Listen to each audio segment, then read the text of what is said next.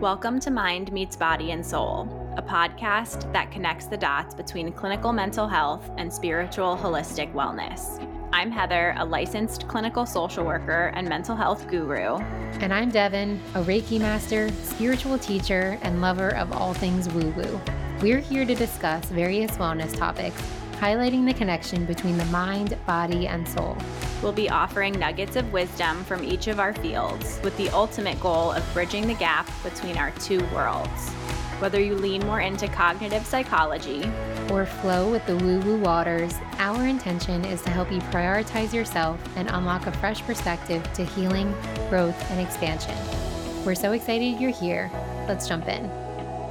Hello, everyone, and welcome back to another episode of Mind Meets Body and Soul. Heather here, bringing in episode 29 with my co-host Devin. How you doing? Hi, Heather. Doing well. Good to see you. Good to see you. How are you doing? I'm doing okay. I actually wanted to take a minute at the beginning of this episode to just kind of recognize, one, that this past week was World Mental Health Day. So I just want to, in recognition of that, kind of take a moment to check in with our listeners. I know the state of the world is very scary right now. Some horrific things are happening. So I just kind of wanted to, as the therapist in the conversation, invite everyone to just check in with themselves, give yourself some grace, have some compassion for yourself during these very scary, unpredictable, tragic times. Thank you for doing that. I think that's super important. And yeah, just really an invitation for all of us to, as we can, find our grounding, recenter ourselves, reach out for support when you need, and really just take care of one another. So thank you for starting us off with that. We are looking forward to getting into this episode specifically because it's a Q&A episode, which means that we have offered for our listeners to tune in to follow a link that we sent out or that we shared for them to anonymously ask questions related to all things wellness. So I think that this is a perfectly timed episode for the times that we're in right now, for this week that we're in. And especially as we are recording today, it is Friday the 13th. We are in spooky season. So Heather had the great idea of making this a spooky season themed Q&A where we will be debunking all of your wellness myths, getting into all things mind, body, soul, well-being, whether that's more on Heather's side with the clinical psychology, mental health-based field, or on my side, more of the spiritual, the energetics parts of wellness. So looking forward to diving into all of that. I have my vanilla pumpkin scented candle lit and my orange. This is as orange as my sweaters get, but my orange sweater. So I'm ready to dive in.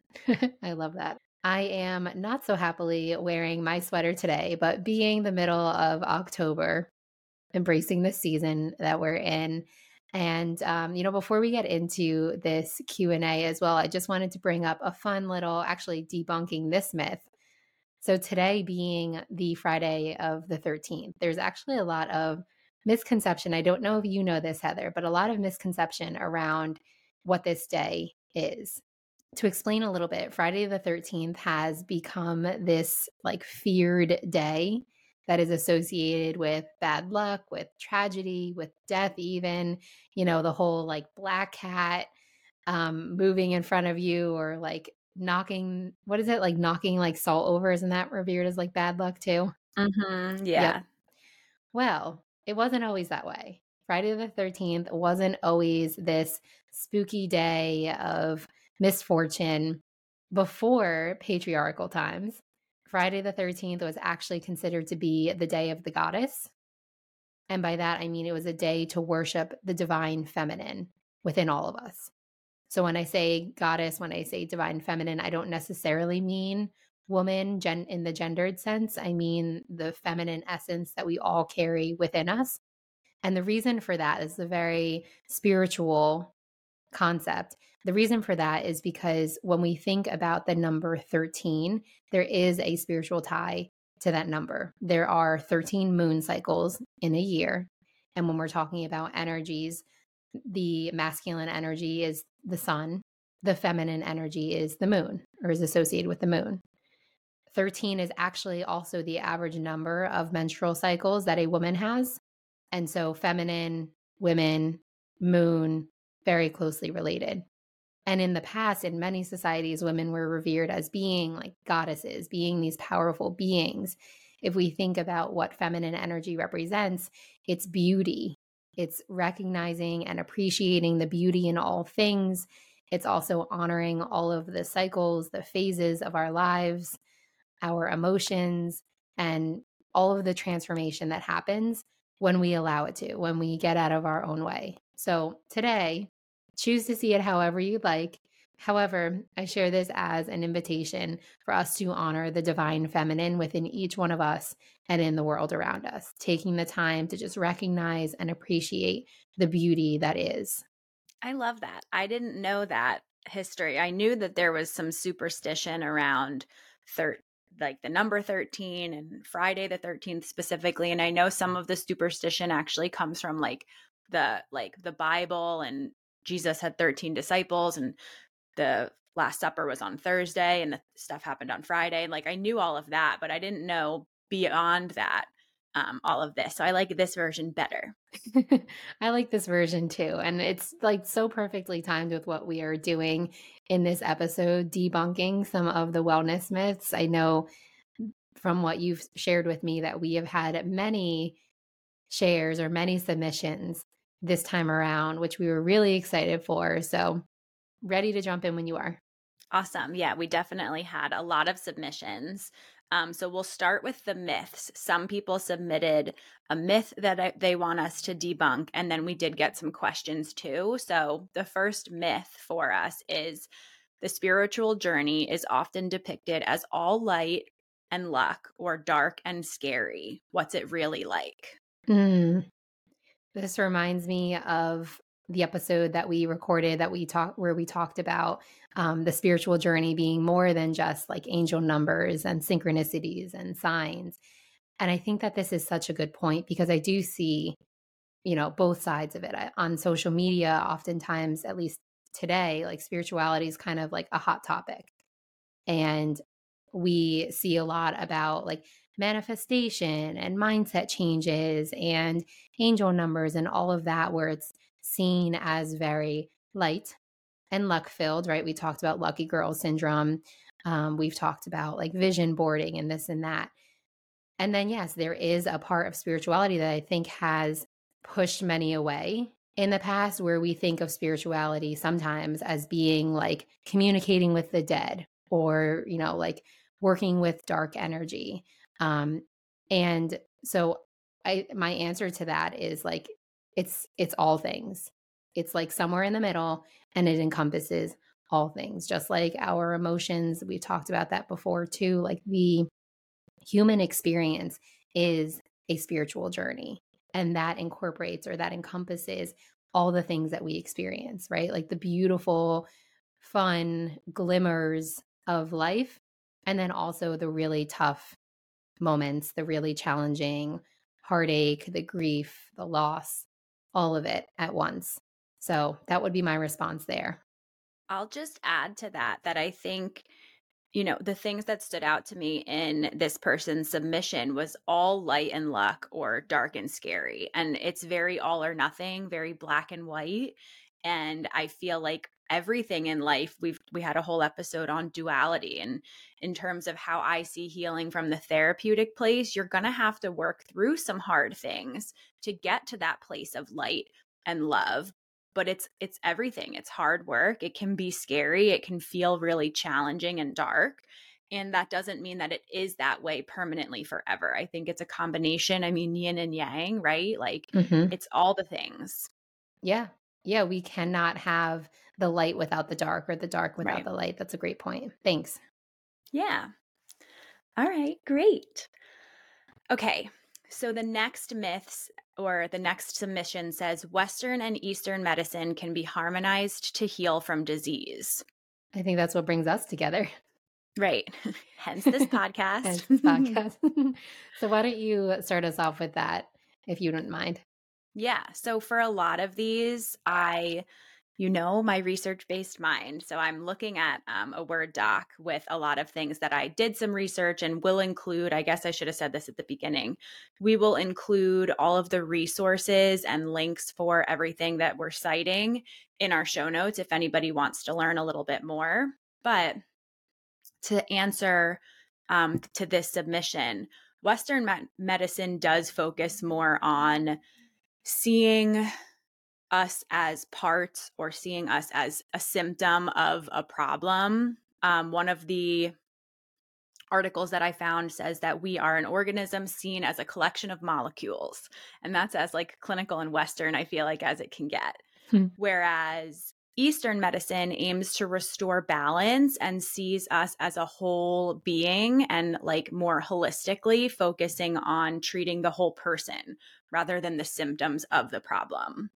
There was a really interesting article I found that I will link in the show notes that really just explains what is Eastern medicine, what is Western medicine, and kind of dives deep into that.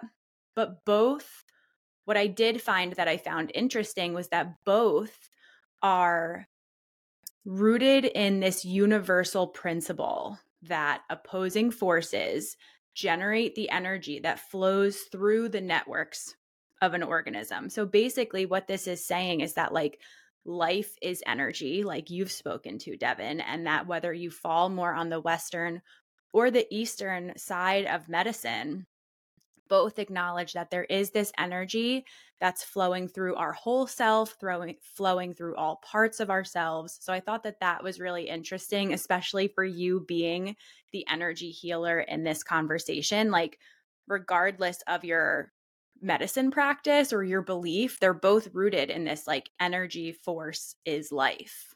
Hmm. I very much appreciate the research, the work that you did. It's an important connection that you just made there that, yes, each side, Eastern, Western, has their different approaches to wellness, to well-being, to medicine, etc. But it's really interesting. And I didn't realize that either, that both have that same or similar kind of like root, universal core principle. And I think that speaks to, the things that we talk about in this episode and what we really emphasize, that it is not one or the other. It's not your world or my world. Neither one of our worlds is more right, correct, effective than the other. It's finding the balance between the two. It's finding what works for you.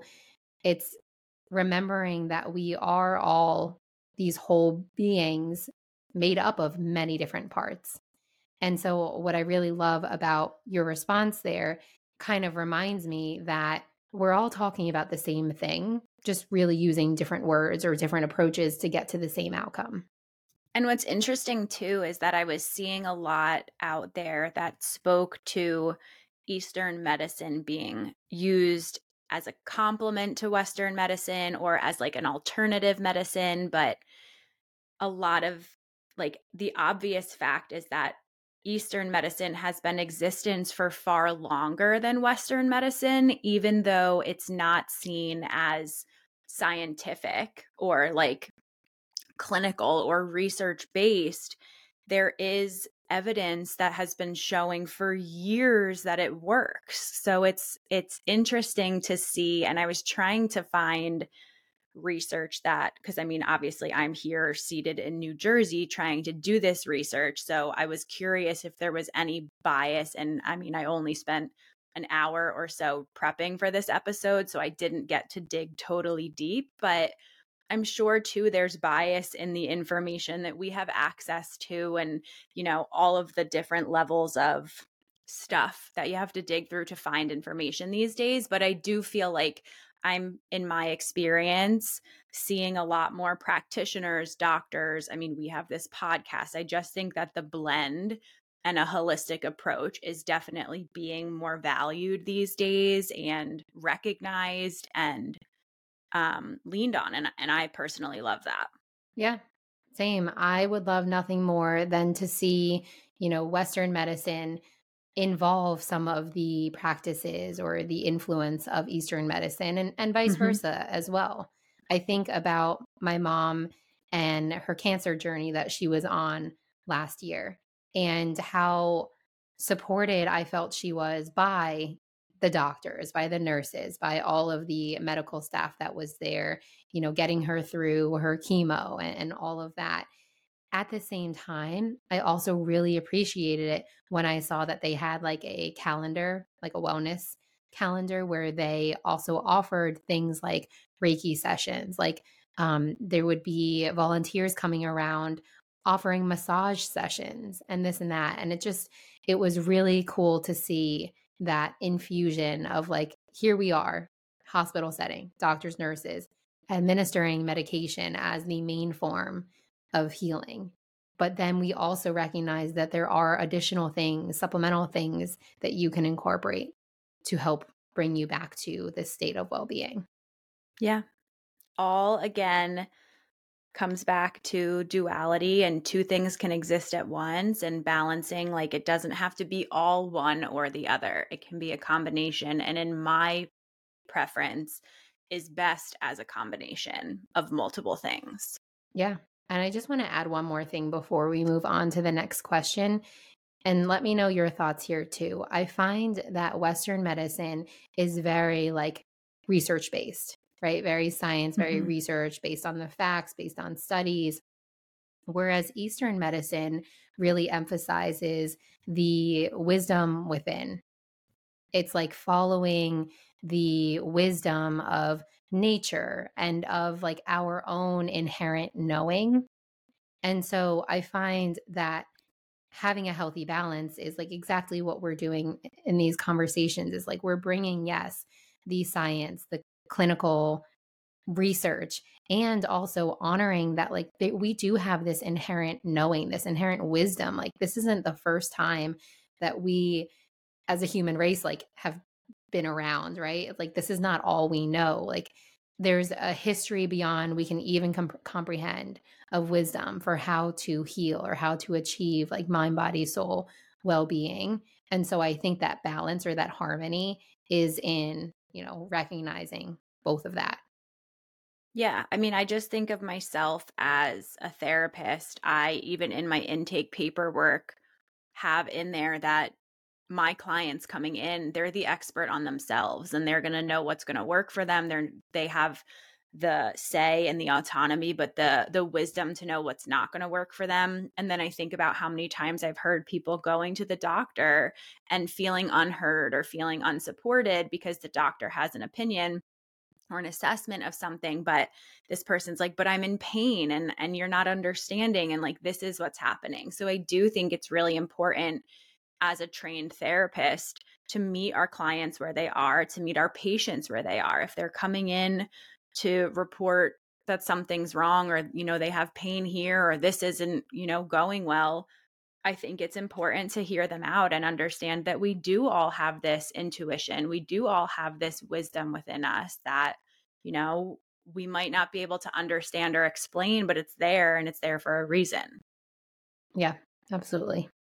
Thank you for adding that. I think that's an important add. Of course. All right. So next is another myth. It says mental health issues are hereditary and therefore not preventable. I have thoughts I would love for you to start us off with this one, but this one really reminds me of when people are experiencing some kind of dis-ease, discomfort, anything, and they're like, well, it just runs in the family. Like my mom had high blood pressure, my grandma had high blood pressure. So, of course, I have high blood pressure. And when I hear that right away, my mind goes to the research and the teachings we've talked about him before. Dr. Joe Dispenza, he's a scientist, a teacher, like a leader in the field of epigenetics. And so that's where my mind went to. I did actually pull up a little bit of research on him. But before I do that, I would really love to hear your thoughts on this one. This one made me giggle in the sense that like it's even how it's worded is so not direct and not extreme, but it's so factual, I guess, or it's so rigid is the word I'm looking for. Like mental health issues are hereditary and therefore not preventable, period. Just like in the way that it's worded. And I think the first thing I thought was like, it's not that cut and dry. Mental health is a very gray field. In that, of course, there's a bunch of research and studies and lots of things here, but it's not a yes or no answer. Yes, there are genetic factors when it comes to mental health, and that can lead us to be more susceptible to something. But there's so much that goes on, and the epigenetics that you're going to speak to is a big part of this. Like, yes, having a parent or someone in our family with a mental health condition does play a factor, but there's something called multifactorial inheritance, which means that there's multiple factors that are at play. So it's not just this is the core of the nature and nurture argument. Yes, our nature, our genetics play a role in this, but there's also a lot of environmental factors that can speak to or change our experience or our wellness or our mental health. So while yes, mental health issues can be hereditary, there are also steps that we can take to be proactive about maintaining our wellness. We also might not be able to control our genetics nor our environment, but there are tangible things that I want to get into that we can do. They're called protective factors. So there's behaviors and things that we can engage in as protective factors to maintain our wellness. Hmm. Before, though, I get to the steps, I also have a piece on the epigenetics to speak to. So I was wondering if maybe you'd share next, and then we can get into like the steps. Yeah, and I think I'm going to sound like so much more your world here, but what I really do appreciate about like Dr. Joe's work is that he does like bridge that gap between the spiritual energetics component of things and the clinical, the research, the science of all of it. And so what I've learned a lot through him and the book that I read was Breaking the Habit of Being Yourself. It's his book where he goes into like it's all for those that love like charts and research and all of that, which I do. I really do love all of the facts too. Like that's in there. And from what I understand about epigenetics, it's the study of how the environment influences our gene activity. So, yes, like we have these genes that are passed down generation after generation. However, epigenetics is like it gives us the knowledge or the awareness that we can activate our gene activity and we can actually change our genetic destiny.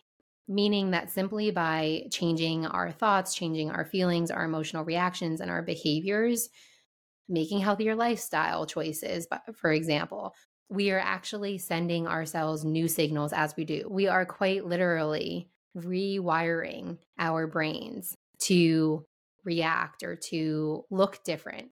And in doing so, then we can work our way out of some of these mental health issues and also some of these like medical issues that have been passed down generation after generation.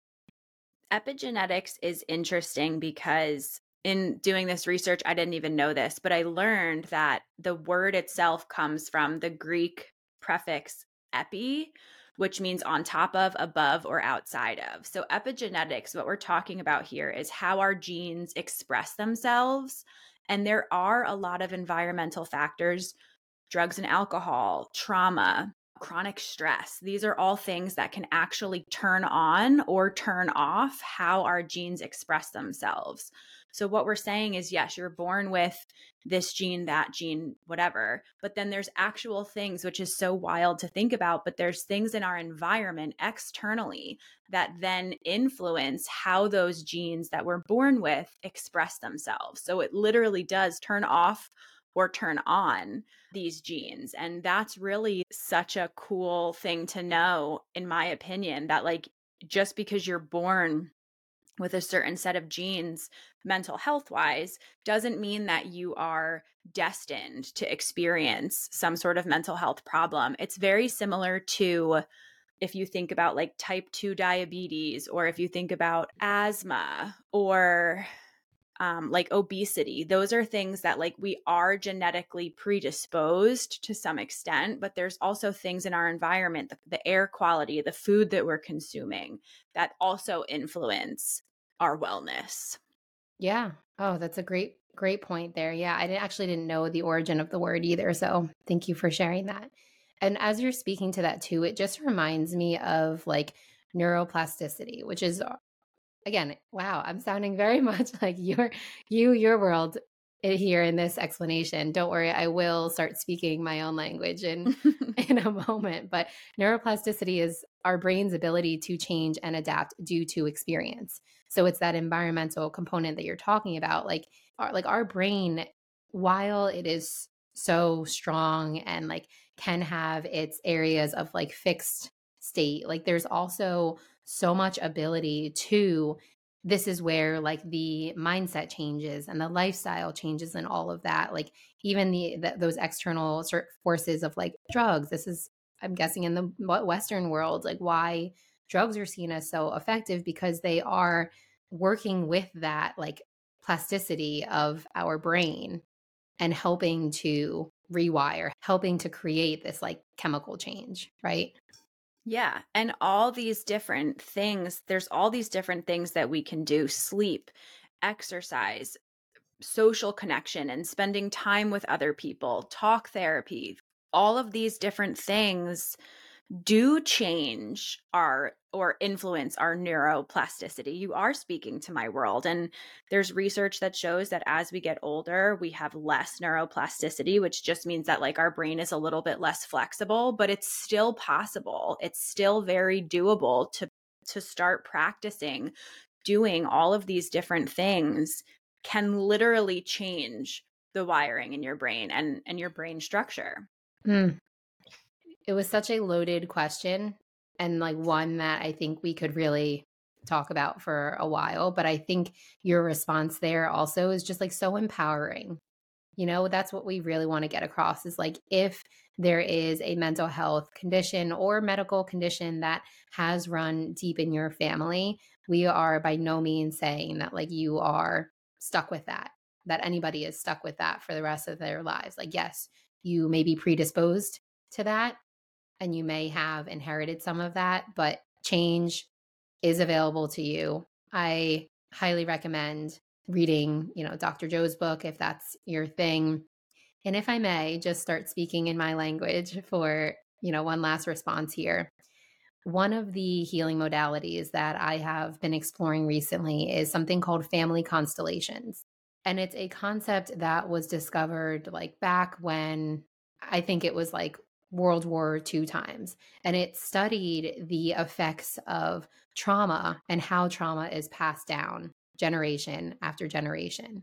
And again, whole nother conversation, don't need to get into this right now, but in the way that I understand best, if we are all made up of energy, which we are, and all of our emotional experiences, all of our thoughts are all energies, then it makes sense that that energy gets passed on generation after generation. Yes, inherited through DNA, but also through environment. It's all of those things. But because all of this is energy, we have the ability in any given moment to transform or to change that energy from one state to another.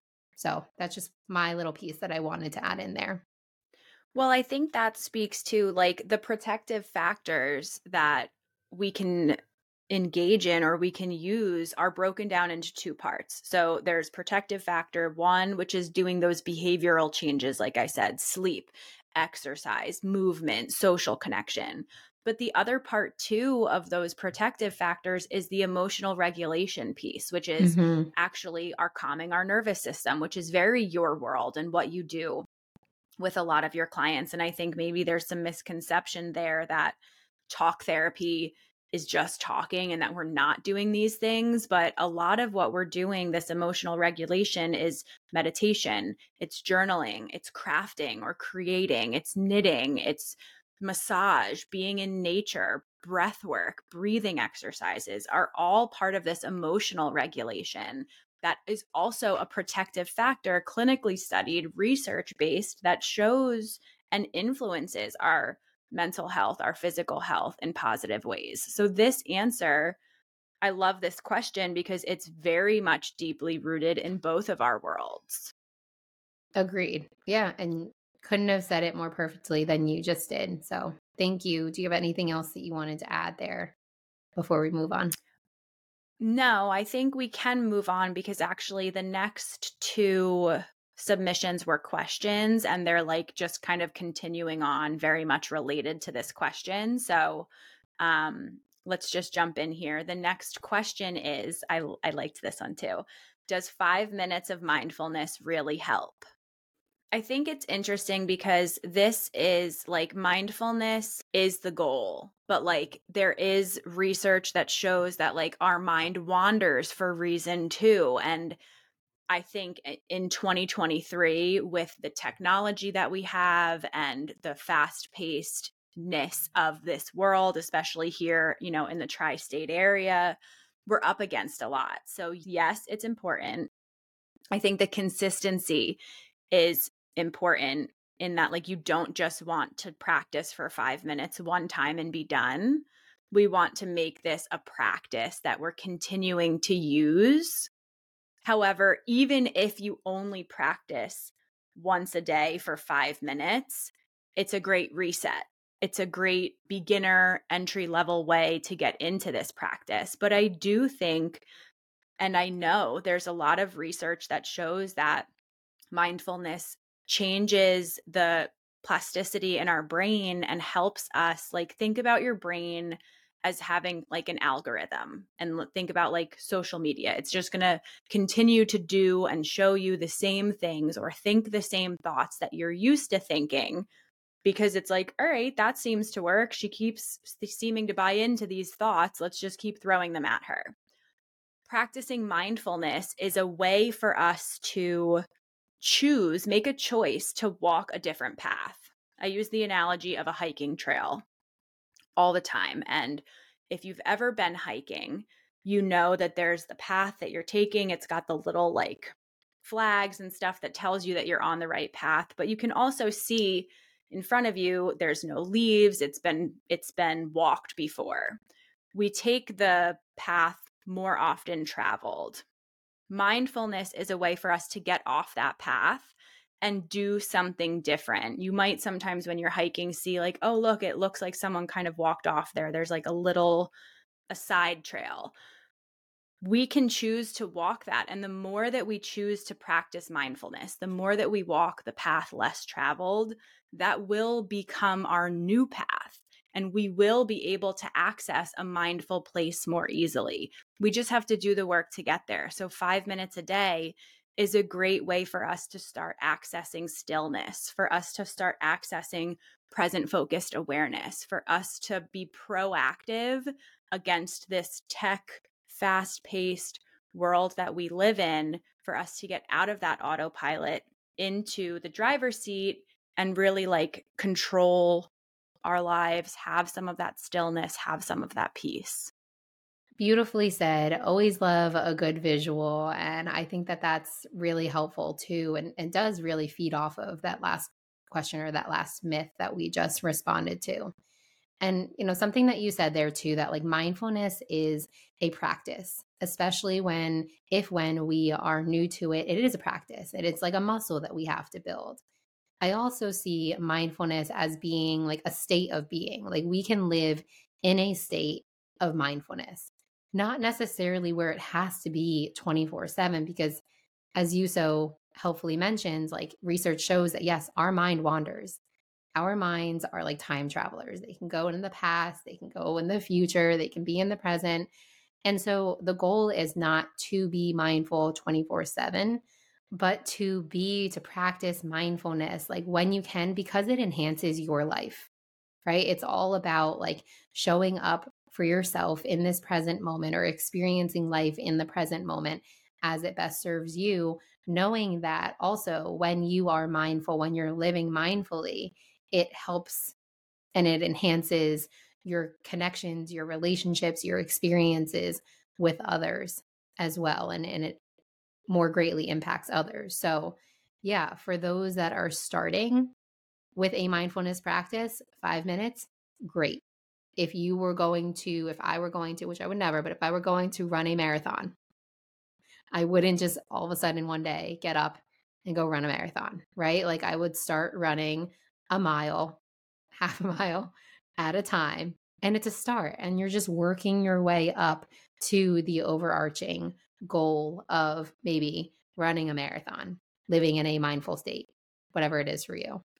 I think what you're saying is really important, and it's actually making me think of one of the studies that I found in prepping for this question. I found a study that shows that 5 minutes of mindfulness can provide immediate relief for palliative care clients. And I think it's important because it helps. It's this study specifically showed that it improves their spiritual well-being, it relieves their suffering, but it provides immediate relief to that. And the reason I'm thinking about that is because, yeah, you made a good point. Our mind is a time traveler. We spend so much of our time in the future, in the past, thinking about things.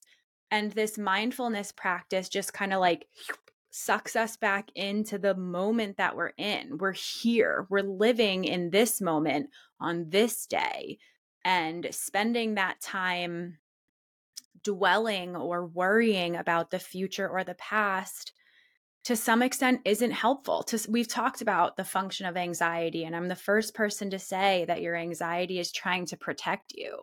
But if you spend too much time in that future or past space, you're not doing yourself any good either. So mindfulness is so important for us to reset, for us to just be here, be now, and just like live in this moment. Yeah. Mm. We are dropping so much juicy wisdom and facts and research. I love it all. So Yeah, yeah. we could do mic drops if it wouldn't like, you know, cause too much chaos for our listeners' ears. No, that was a great response. And again, I really appreciate the time that you took to pull up all of this research and to, put these resources in for our audience. So thank you for that. So short answer, yes. 5 minutes of mindfulness is very effective on all levels, on all fronts, and we highly recommend. Mm-hmm. So, in addition, the next question is a perfect transition from this one. So, the next question says, what are the basics if I'm starting a wellness routine? Great question. So, 5 minutes of mindfulness. 5 minutes of mindfulness, yes. I'll also say to this one, very similar, which we spoke to earlier, be and spend time with yourself. I think like my wellness routine is going to look different, Devin, from your wellness routine. And while there's basic things that we talked about, those emotional regulation, journaling, crafting, breath work, nature, or the behavioral sleep, exercise, social connection, the levels to that and what each of those things look like is going to vary from person to person. So I think the basics in my starter kit for starting a wellness routine would be, of course, nutrition, sleep, movement. That's going to all look different person to person. But also, like, if you're a creative person, lean in there. If you're an active person, lean in there. If, whatever it is that calls to you or that you brings you joy, that's going to be part of your wellness routine also. My mind automatically went to the chakras and the chakra system. And as you are offering your suggestions, I'm like, we are speaking this to the same exact thing without getting into a whole topic on the chakras and the chakra system.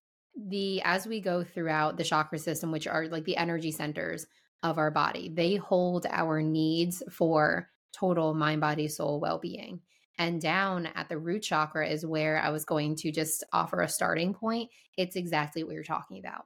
At our root, meaning like the foundation of our being, are our basic needs: sleep, nutrition, and just making sure, like on a day to day, that we feel safe.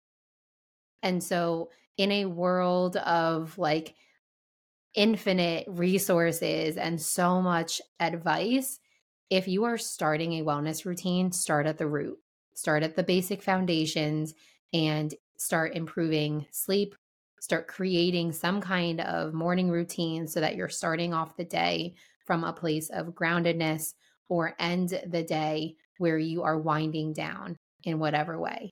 Before we can get to really anything else, it's just tending to those basic needs is my short and sweet answer. Yeah, I love that.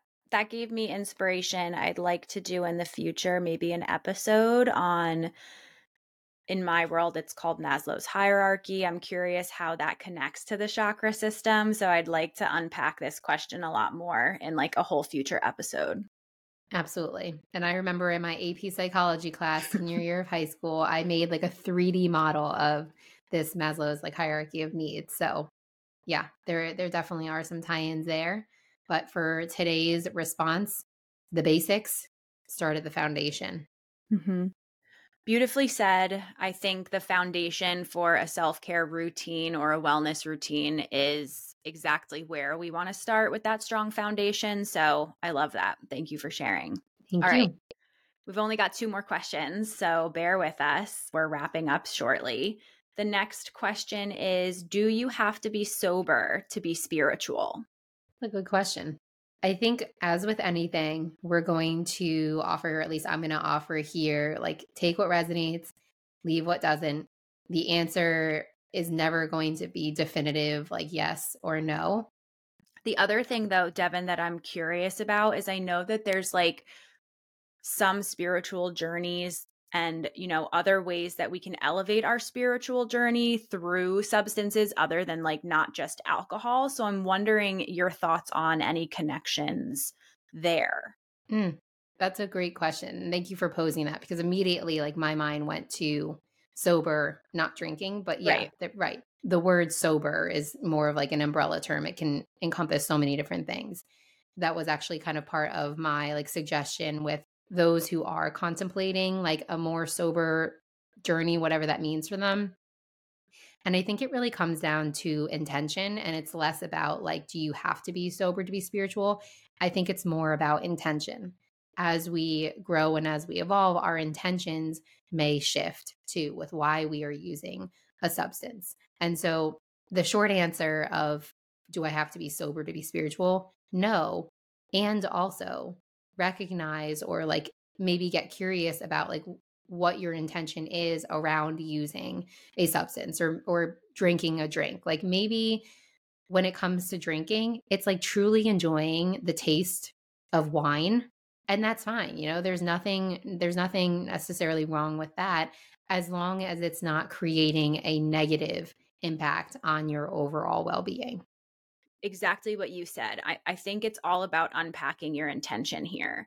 And while no, I don't think you have to be sober to be on a spiritual journey or to have this wellness that we're looking for. I do think the intention behind that, like if you're using any sort of substance to loosen you up or to help you with social anxiety, like I kind of think your answer is a little bit in there, in that like there's a lot of growth, and this substance is probably some sort of coping mechanism for you to help you manage or deal with the stress of your day or the anxiety that comes around social settings. So I do think it's an interesting question, and I would love to unpack that more with this person to be able to see what's your intention here, and is there a way that you can lean less on these substances. I think leaning more into sobriety is definitely a really vulnerable thing for a lot of people and requires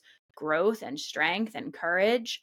And I think if that's the type of spiritual journey you're looking for, it might be something to consider the balance that works for Hmm. you. Yeah.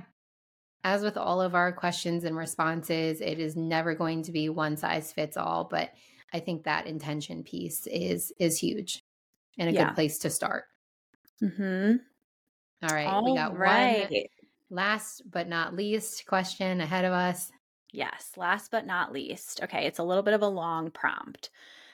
It says, I'd like to hear more about the fact that traditional talk therapy can only take you so far, and that trauma is stored in the energetic body, and how non traditional slash spiritual practices, Reiki, chakra clearings, somatic healing, can help aid in the healing process. Yeah, another really great question. We've also touched on this, in previous episodes a little bit. I mean, it's kind of why we came together, you and I, in the first place. My immediate thought is not discrediting talk therapy at all. And I remember, you saying, like, you as the therapist in this conversation can vouch for the power of therapy, of course. And me being the more spiritual, non traditional energy healer, I am never going to discredit talk therapy, right? Like, I think we all could benefit from having a therapist to support us, to guide us through whatever it is that we're going through. Do you want to speak to this first? I read this question this morning and I was like, oh man, like I was sad. That was my ego. And I recognize that talk therapy has its limitations. Of course, I would be silly and it wouldn't be helpful for me to say otherwise. I mirror your question or your response right back at you. I am the talk therapist. I think talk is energy. So it is a way that we can move our feelings and process through our feelings and sort them out.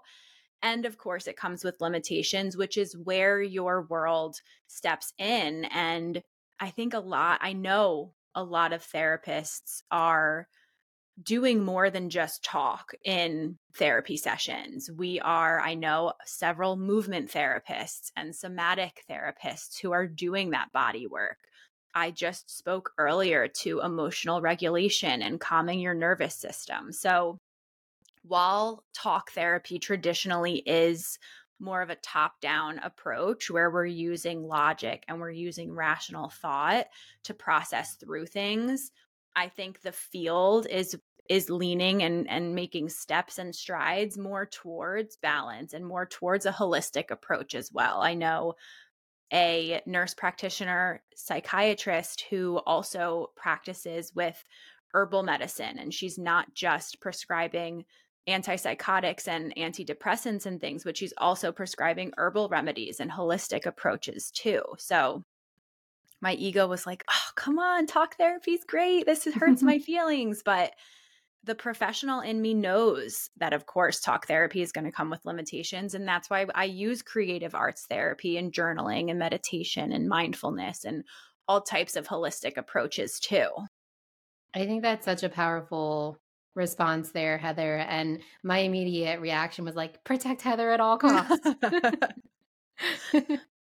And I see that. I like that's what I so appreciate about these conversations that we're having. I mean, we are emphasizing the importance of both, right? Like from the beginning of this podcast, we did not say go to the spiritual, the somatic practices only and totally ditch the therapy, and also not just go to the therapy and ditch the somatic practices.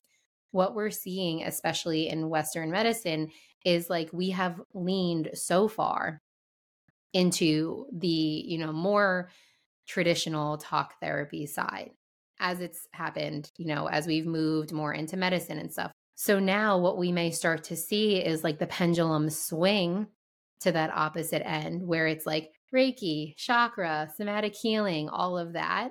And then ideally we find ourselves somewhere in the middle. And so I think that's what maybe why we are seeing so much of an emphasis on the somatic work. But again, goal is to bring ourselves somewhere in the middle where we are utilizing all tools, where we are recognizing that it's not one size fits all. I want to speak on the personal level first. As I mentioned in our guest episode with Michelle, there were parts to my trauma and to my story that I never would have been able to get to with traditional talk therapy, simply because, as you've mentioned before, like we can only talk about the things that we are conscious of. And when we experience trauma, that yes, this person's absolutely right, that gets stored in the energetic body, sometimes it happens at an age where we don't even remember it, or right in any given moment where we don't remember it. And so we can't talk about that because we're not consciously aware of it or aware of its impact. And thus, somatic, spiritual, non traditional Eastern medicine and practices are really helpful because we access those parts within our energy body that have been so deeply stored and hidden. Fortunately, not everybody necessarily has that to the point where they don't have to go deep within the archives of their energy body. And thus, talk therapy is such a helpful tool for just bringing that mindfulness, bringing that emotional nervous system regulation on the day to day into play. I think too, one of my favorite things is when my clients are doing both. Because I think, like you said, we can only process, we can only talk about the things that like we have conscious awareness of, or we have words to speak. So there's, like I said, there's all the other types of creative arts and movement and other ways that we can express ourselves. I ask clients all the time, if you don't have a word, give me a weight or a size or a color or a like something, like just start describing it. But again, there's limitations there. So I think it's really powerful to have the energetic component and the somatic process of being able to pull these things up. And then when we are conscious of them, I think talk therapy can help us to then speak to and process that new information. It's not all about talking and processing. It's absolutely essential for a lot of people to have that somatic, non-logical, non-rational, energetic component to this, because there's things that are stored inside of us that we can't make sense of or we can't even remember. Our brain is such a protective, wild thing that it literally blocks things out of our conscious memory, trying to protect us from it. But then that makes it so much worse. And that's a whole nother episode again. So yeah, I mean, I think it's all of the things. I know that I understand and have seen the power in energy and chakra work and Reiki and how that can aid my work. And I think that's really such a beautiful thing. So I thank you for that. And I thank this person for submitting this question, because even though initially it was like a dagger to the heart, I think it's important. And I'm glad that I got to speak on it too, as the talk therapist in the conversation. Absolutely. Yeah. And I just, I want to take a moment to recognize you, and like I'm sure as a collective, as we move into more of this exploring this like very opposite, seemingly polar opposite end of what you do, I could understand how it kind of stings to know that you're doing something that is helpful and effective and, transformative for so many, and to kind of feel like this other world comes in and is now discrediting. And I don't think, at least from my point of view or my intention, I don't think that's the intention at all. It's more of a, hey, remember, this has been around for so long. And especially in a society where we are experiencing like mental health crises and, illnesses at an all time high, let's maybe also remember that for centuries we have turned to principles or concepts of Eastern medicine, and people have healed through some really serious things. Mm-hmm. So, yeah, let's make friends with both. Let's Mm-hmm. utilize both. Just as you said, there truly is so much power in like the clients that see both you and your type and me and my type and blend the two together. Yeah.